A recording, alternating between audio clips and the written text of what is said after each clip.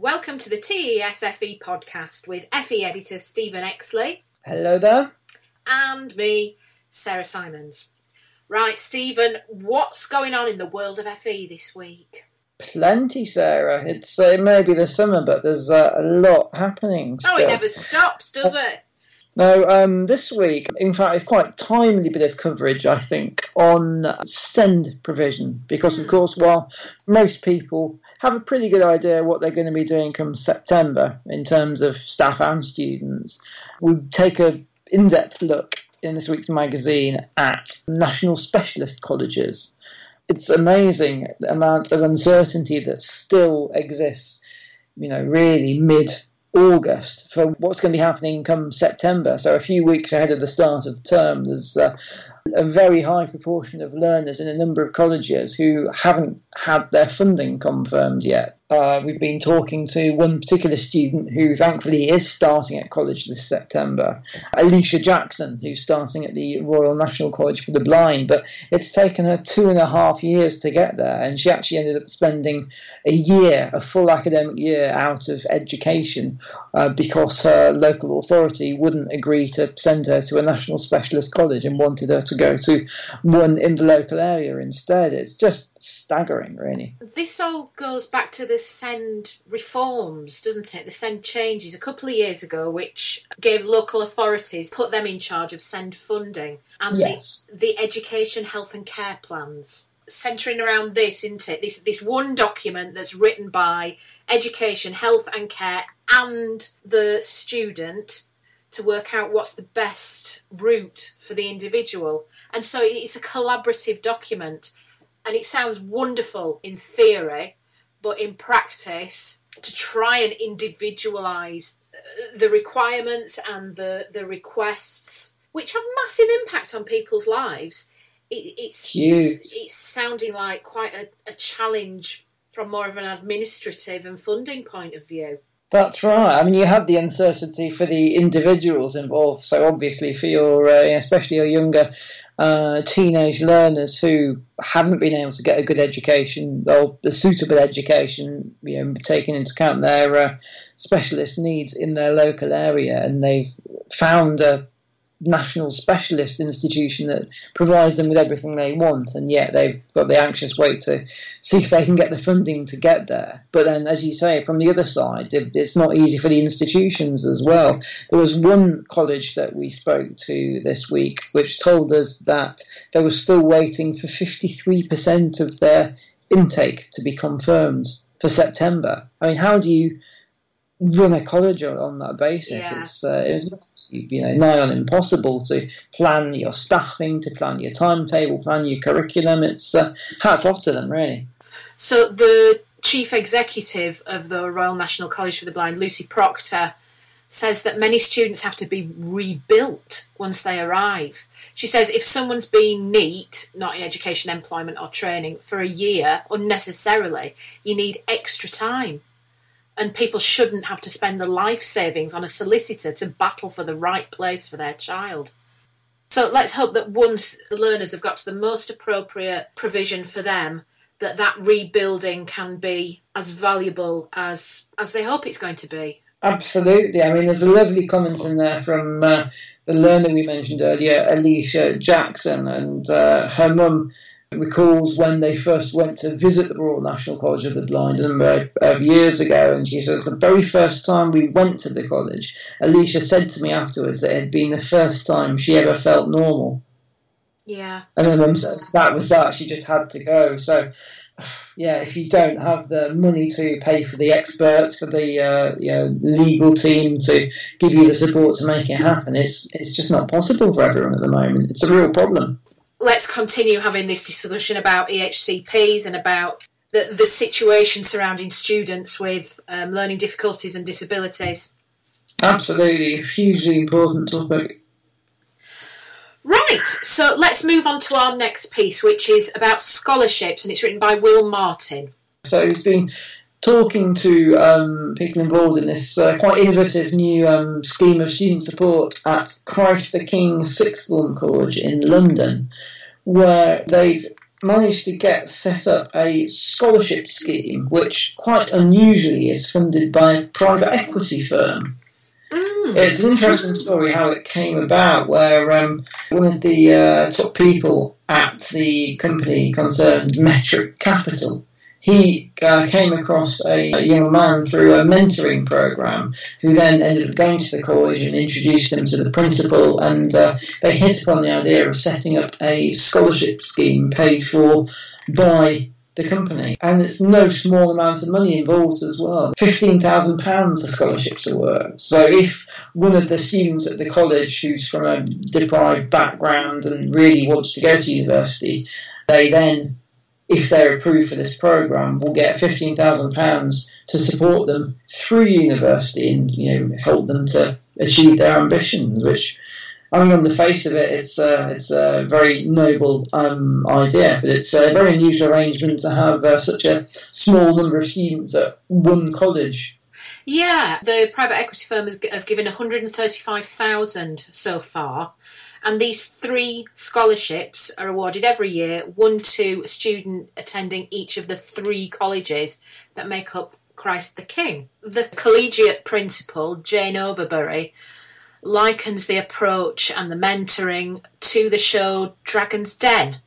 Yeah, it's so it's not just about you get approved for the programme and you get the money. The aim is that there's an ongoing dialogue between the student and John Sinek, the person who set the programme up at Metric Capital. So they have ongoing conversations, they have to explain how they're doing in their studies and also what they're using their money for. And in return for this, they obviously get the financial support, but they also get the introductions, the contacts, and that kind of support that you wouldn't normally be in receipt of unless you happen to be very fortunate. So I guess it's a case of widening the opportunities and aspirations of young people.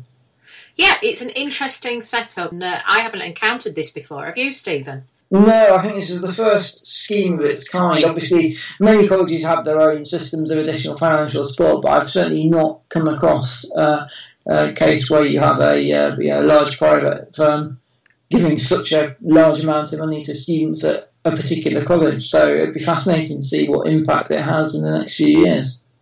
Yeah, absolutely. Right, let's move on to the next one, which is a piece by Dawn Ward, who's the Chief Executive and Principal of Burton and South Derbyshire College, and she's writing about soft skills. At her college, they have set up what they call the Skills Promise. Now, what interests me about this was largely inspired by the World Skills competition. I know Dawn's a big supporter of World Skills, and through that and just thinking about what you need to succeed at an international skills competition, they kind of adapted the curriculum at the college accordingly, to rather than just focusing on your getting the technical proficiency and the qualifications that you need. It's really focused more on the soft skills and the other things that you need that give you the edge in competition. Yeah, I think the idea is that the skills competitions kind of replicate the real-life jobs market. The suite of 14 soft skills is applied across our curriculum in a tailored way to meet the needs of the industries our learners are striving to secure a career within. 14 soft skills, Stephen? Have you got 14? I can't claim that I have that many, I must be honest. How about you? I'm not sure. What, resilience, ambition, creativity, initiative, leadership, teamwork? You've got all those, surely. Hungry, thirsty, bashful. Don't say dopey. I wouldn't dare. Yeah, this is it. I find this really interesting. The college looks like it's consciously embedding them into the curriculum. And I'm interested in how it's measured. What worries me about measurement of soft skills is how subjective it can be. I feel like it might depend on the qualities that particular teacher or assessor already has. And however objective you can try to be when looking at soft skills, there's got to be a bit of bias in from your own skills and your own point of view. Yeah, that's an interesting point, actually, Sarah. It's kind of dependent on the individuals involved really and what they offer in terms of the soft skills too. So it's quite difficult, I think, to give all 14 of these soft skills to everybody in a uniform fashion, because that's not really how the teaching process works. The 14 soft skills, it reminds me of, can you remember Carrie Fisher used to say in interviews when somebody had said something awful about her, she'd say, it hurts all 7 of my feelings. It reminds me of that, but clearly it's been thought through and it's working. So, good luck to her. Really? Okie doke. Now, finally, I've got my column, haven't I? I'm on about disengagement with education. I went to a posh school. I got an assisted place. If our younger listeners are wondering, it was in the 80s when the government gave some money to poorer folks who wanted to send their kids to private education. And I got one of those. And it was a really good school. I had all the privilege that an expensive private school brings. But the school just kind of, it wasn't for me. I felt like I understood about the difference that money could bring quite early. And I didn't like that inequality. The whole thing put me right off education. I was lazy and I was disruptive and I was a pain in the arse. I'm sure you'll find that very difficult to believe, Stephen. Shocked, Sarah. I'm just shocked. But it took me a long time to get back into education and stop feeling like I was thick. And I was 35 when I started back, and I did an Open University course, which kind of led the way to me doing more teaching stuff. And that's even though I was working as a screenwriter, I was working with ITV and BBC, and I was doing quite well. I still felt like education's not for me. That's for clever people. This has really shaped your thinking now when it comes to the... well, it's been the big issue for many people in the sector for a long time, hasn't it? GCSE resets. Your column makes the point that the same applies here, really, that if you have a bad time at school and then you end up having to take this qualification again when you're not really interested in it and keep being effectively told that you're a failure again and again and again, that it does put you off education for a long, long time. And, you know, saying the column, repeated failure leaves you feeling like a failure. Of course it does. The point I'm making is that my massively privileged education left me with a distaste for learning. The people who are being made to resit the GCSEs, they might not have come from such an outwardly positive education as me.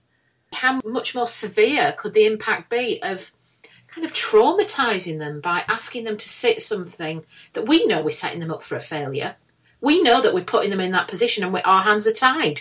The impact could be very long and very difficult. And I think the situation is only going to get more difficult from this summer onwards, really, when you think that this summer is the last time students will be able to sit the legacy GCSEs in English and Maths. So if you've not got the magical mark that you need to get your good pass or your standard pass, as it's called now under the new system, then you've got to not just retake the qualification that you failed already, but you're going to have to start from scratch and take the new version of the qualification, which is intentionally designed to be even more difficult. And yeah, if you're feeling disengaged with education already, that's really not going to help. And I don't understand the political decision on this. I've said in the column, I believe that almost everybody in that House of Commons is there because they want to make a difference, they want to make things better. And consequently, I don't understand this choice that those people have made that is going to negatively impact thousands and thousands of young people. I don't get it. I don't get it. And it doesn't sit beside the good things that I believe politicians do.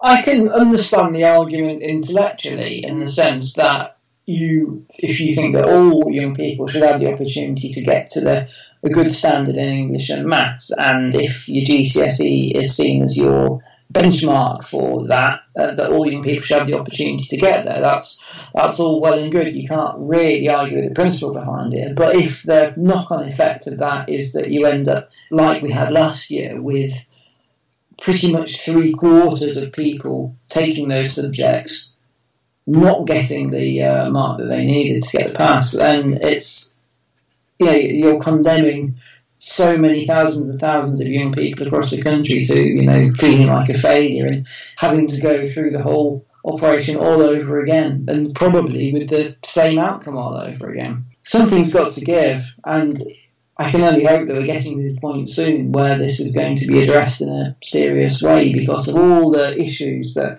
we cover at TESS in the FE sector. I think this attracts such strong emotional responses from people who just see the effect that it has on young people. Absolutely. I get that the people who make these decisions aren't teachers. They don't have the perspective that we have.